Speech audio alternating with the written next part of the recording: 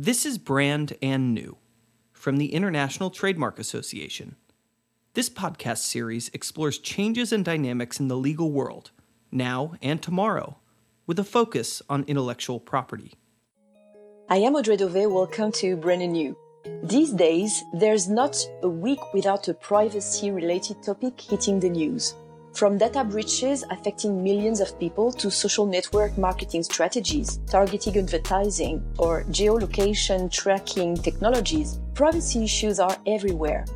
Since the adoption of the EU General Data Protection Regulation in 2016, also called GDPR, there has been no denying that these issues have become critical for all companies, big or small, European or not, with high legal, financial, commercial, and reputational stakes. GDPR is actually the most important change in data privacy regulation in the last 20 years. It reshapes the way in which data is handled across every economic sector. Pascal Gély will tell us more about this regulation, its impact for companies and people, its interactions with intellectual property, and even beyond the European Union. Pascal, who has an intellectual property background, has been practicing data protection law since the 90s in Paris, France, handling data protection affairs for major international companies such as General Electric and working as an outside counsel on emerging and international issues. She is now the Group Data Protection Officer for Schneider Electric, one of the world leaders in the electronics industry. Pascal, as a lawyer who has been practicing data protection law for more than 20 years, where did your interest start from? This area was not considered as essential even 10 years ago. How do you explain such a shift in perception? Is it due to the higher level of financial sanctions under the GDPR, to its extra-European scope of application, or maybe to a higher awareness of privacy-related risks? Well, that's many questions at the same time, Audrey. Well, I grew interested in the data protection topic after studying at Columbia Law School. And then I joined a French international law firm back in 1993. And at this time, that was the very beginning of data protection practice. Most of our clients actually were US clients. And they were the most sensitive to compliance at the time. And they were referred to me because I could speak English. And so that's how, being an IT lawyer, I grew interest in this area because it is very focused on protecting data protection rights, freedom of individuals. Although at the time there was very little enforcement and guidance on it. Today, we can really talk about a GDPR effect. Although our 1995 directive was a first important step, it didn't have the same impact as GDPR. The higher level of financial sanctions has a role to play here. GDPR has caught a lot of media attention here. It has therefore resulted in an increased awareness. From that, we've seen also a profession arising, a legal profession arising, and privacy professionals arising. So why is GDPR attracting so much of attention? It's probably a combination of all the criteria you mentioned. There is no magic wand. Regulators have understood that without sanctions, the level of compliance would be unlikely not as high as it is now, because it's a way to put a topic on the agenda of top executives. But at the same time, another important factor to make GDPR top topic is clearly the evolution of our society. We see that in all economical sectors, even the primary and secondary sector, the digital economy is making a big impact. All sectors are using now big data, are using artificial intelligence, are using applications, and so they have to care about the way they are protecting personal information. And of course, there is greater awareness among individuals. We see that we have a recent study in the European Union. The European Commission is bringing a Eurobarometer, and 67% of European citizens are now aware of GDPR, and this number keeps increasing. And what are your views about what's happening also outside the European Union about GDPR? There have been initially a lot of concerns around GDPR, a real worry, which was interesting because some companies even say that they would stop providing their services to the European Union. And I think that this concern has decreased over time, probably because companies are now realizing that this is not just about GDPR. This GDPR effect is all around the world. There are data protection laws in more than 130 countries in the world. Every month we hear about a law which is either updated or a new law which is enacted in a country. This is unavoidable. Businesses which want to do business outside of their country must take into consideration data protection compliance. The companies you have worked for were already subject to data protection regulations in all European Union countries before the GDPR.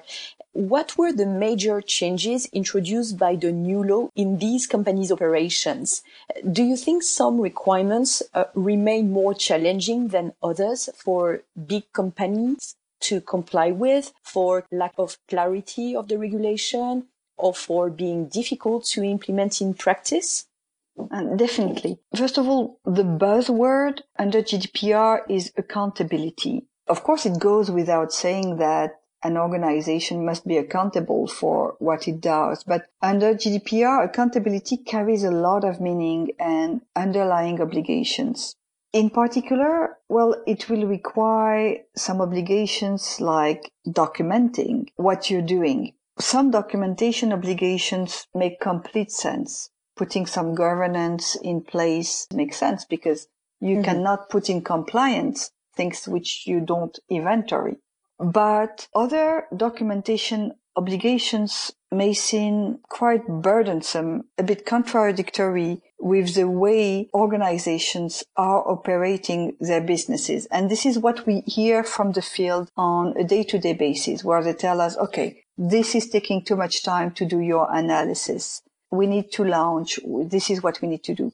Let me give you an example. We have to document the reasons why we are making decisions around the legal basis on launching a data processing activity, whether we are going to use the consent or whether we're going to use another legal basis. This has to be documented. And this is not easy to be done. And this is rather unusual to have to document your legal reasoning. Contractual lawyers don't document their reasoning when they do a contractual negotiation. And they don't document the reason why they have recommended to conclude a liability clause this way and not the other way. But under data protection, we have to do that. And this is new. So it's a challenge. There are other challenges, like doing data protection impact assessments for sensitive activities, putting in place data breach notification organizations to ensure that we can notify data breaches within 72 hours. And talking to my peers, we realize that 72 hours is an extremely short time frame when there are various stakeholders to involve in order to decide whether the security incident you're facing is really a privacy breach and whether it meets the notification requirements. So that's another challenge. There are also still some gray areas which make it difficult for businesses to know whether they are doing the right thing. Which one? Do you have an example? We have to document when we launch an activity, what is the legal basis, whether this activity will require the consent of the individual or whether this activity is necessary to perform the contract with the individual. That is not too difficult to do, or whether this activity is justified by the legitimate interest of the organization. And here, sometimes you could argue that there is a legitimate interest of the organization. But then others could argue that there is a need for the consent of the individual. And what we find is that even among data protection authorities, there isn't a consensus on this topic. So the problem is that if you launch an IT system, it's going to be the same across the European Union. If an authority says that you have to use consent in a country, and another authority says, well, you can use the legitimate interest in another country, then what is the option you can use? Of course. You don't feel like you are in the European Union where there is one law which is supposed to apply. INTA is a global association representing more than 30,000 brand owners and professionals dedicated to supporting trademarks and related intellectual property to foster consumer trust, economic growth, and innovation. As we mentioned earlier, the GDPR mainly applies to companies established in the European Union. But even if an organization has no establishment in the EU, the GDPR might still apply if the organization offers goods or services to or monitors the behavior of individuals located in the EU. Based on your experience, Pascal, how has this extraterritorial scope of application been affecting international companies with a presence in and out of the EU? And beyond the GDPR express scope of application, have you noticed some form of harmonization through internal policies and processes within international groups? Yes, the extraterritorial effect of GDPR raises complex issues for organizations to address, and it is likely that the regulators and the businesses do not encompass yet all the ramifications and impacts today. There are draft guidelines from the regulators, but they are not finished yet. Today, I think we have to try to address this in a simple way. And you're very right in pointing that the approach of having policies is one of the simple way to address. And companies operating in multiple countries, should consider this approach of adopting an international framework for operation. Because again, IT systems are usually of one block. They are the same everywhere. And it makes sense to apply the same rules, the same principles to the IT systems instead of applying different rules. Of course, the laws are different in each country, and you would still have to comply with the laws of each country in the end. But starting with a global policy is definitely the simplest way to approach the extraterritorial effect of GDPR.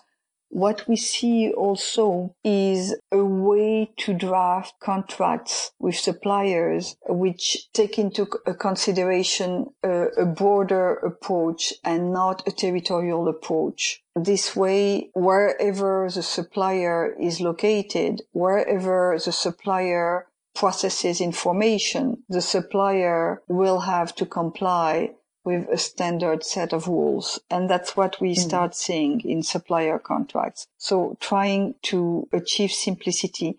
What this all shows is that clearly we have a big need for an international data protection framework, because we end up in surprising situations where there are countries which adopt superb data protection laws, and companies which operate in these countries have to comply both at the same time with their law and also with GDPR, because the operators who are in these countries provide services to companies which are in the European Union, and it becomes very complex. There seems to be some tensions between IP and data protection, as privacy rights often trump the monopoly rights of any IP asset owner.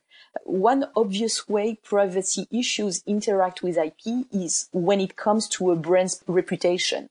Do you believe reputation damage in relation to privacy breaches is a risk companies contemplate and mitigate well enough? And can companies assume that compliance with GDPR is enough to protect their brands and reputation? Or do you think they should implement additional strategies, such as specific insurance policies, express liability provisions in their service agreements, or even public relations firms. You're right. I mean, I was once an IP lawyer, and now as a privacy lawyer, we address the situation the same way. A privacy risk, like an IP risk, not only raises a financial risk, but definitely a risk to reputation. Today, companies definitely have to take that into consideration, because the way the regulator wants to make data protection progress is by example. So by example, that means by making sanctions public. It doesn't mean that all sanctions will be public, but some sanctions will be public if it can be useful in order to make examples and make things progress. So that's the trend which we are seeing today. And so we have to be prepared to this risk. So you're very right. Having PR team well aware of what data breach is very important, to have a proper statement. Of course, it's very important to have a proper program in order to handle data breaches. And that includes having proactively created a program where you have internally mechanisms to enable your teams, but also people outside, to report incidents when they spot them, but also to manage the incident when you receive it, to involve all the appropriate stakeholders so that you manage it quickly. So that's the security team, of course, the legal team, the business, the privacy team. You have to do mock exercises so that you have to be prepared, because you never do it the right way the first time. The question is never whether you're going to have a data breach, but it's more when you're going to have it. I probably did not answer one of your questions, which was about insurances, because indeed there are now insurances available on the market, cybersecurity insurances, data breaches insurances. That was not the case a few years ago. Just for the anecdote, I once heard an insurer that it's very, very difficult and almost impossible to anticipate fully a cyber risk. So, but it's better to have an insurance policy than known. The GDPR, Pascal, has fostered a wave of innovation in relation to privacy-enhancing technologies, some being developed in-house and bundled with the good or service presenting a potential privacy risk, and others developed on the side by startups and new companies. I think, for instance, of password-safe solutions. Do you believe privacy risks may ultimately foster the development of IP and new markets for companies subject to the GDPR?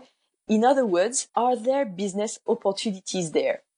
Certainly, it is actually one of the great ambitions of GDPR to encourage the development of privacy-enhancing technologies. Article 25 of GDPR requires the implementation of data protection by design.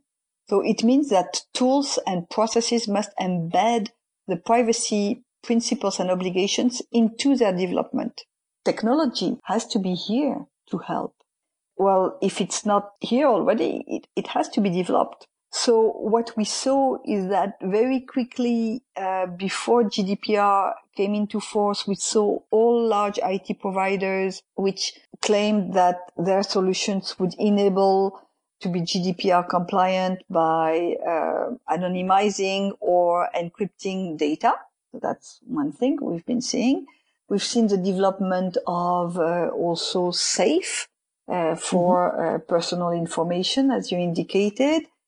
We've seen the development of several encryption technologies and anonymization technologies, and many small players are also entering into the market. And that's what the European institutions want to see happening.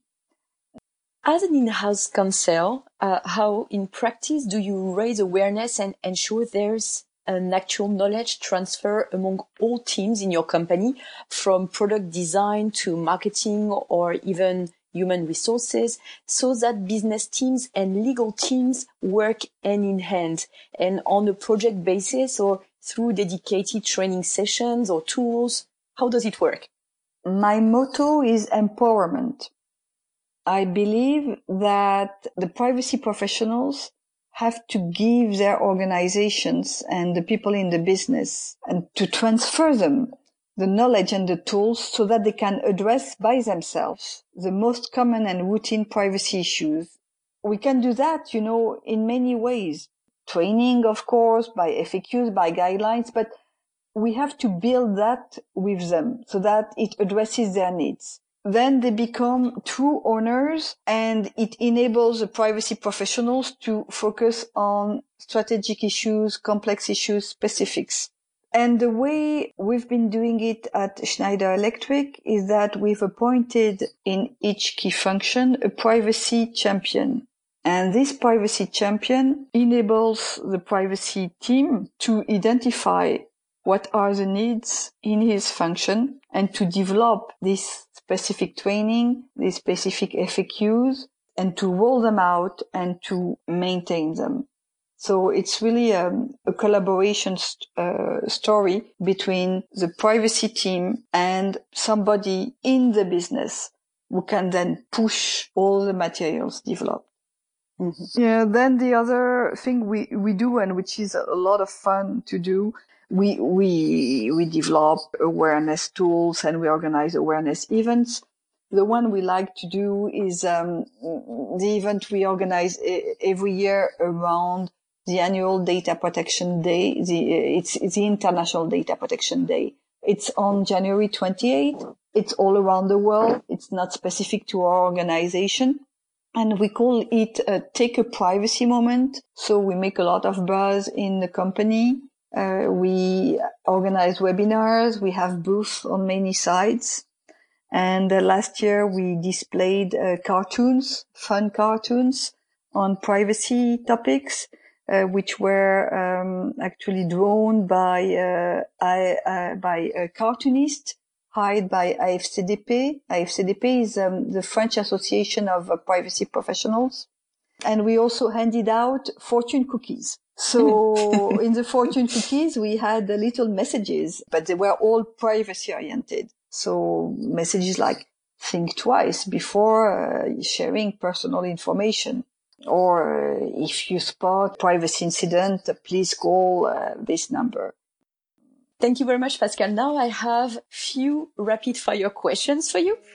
Where do you take inspiration from? The people who really inspire me are mostly, I would say, the first women were pioneers in data protection. They imposed themselves on a topic which was not easy because nobody believed in it 25 years ago. They are the ones who inspire me more. People like my friend Peggy Eisenhower or Nuala O'Connor-Kelly or Cecilia. Well, I can name many people. What's the last book you read? I read a book by Tracy Chevalier. It's called The Last Runaway, and it's about a girl who is an immigrant from England moving to Ohio back in the 19th century. What would you have liked to invent or to create? Clearly the wheel. This is, I think, the greatest invention of all, because it helped us progress and move instead of being static and isolated. What could we have done without the wheel? Thank you very much, Pascal. Thank you.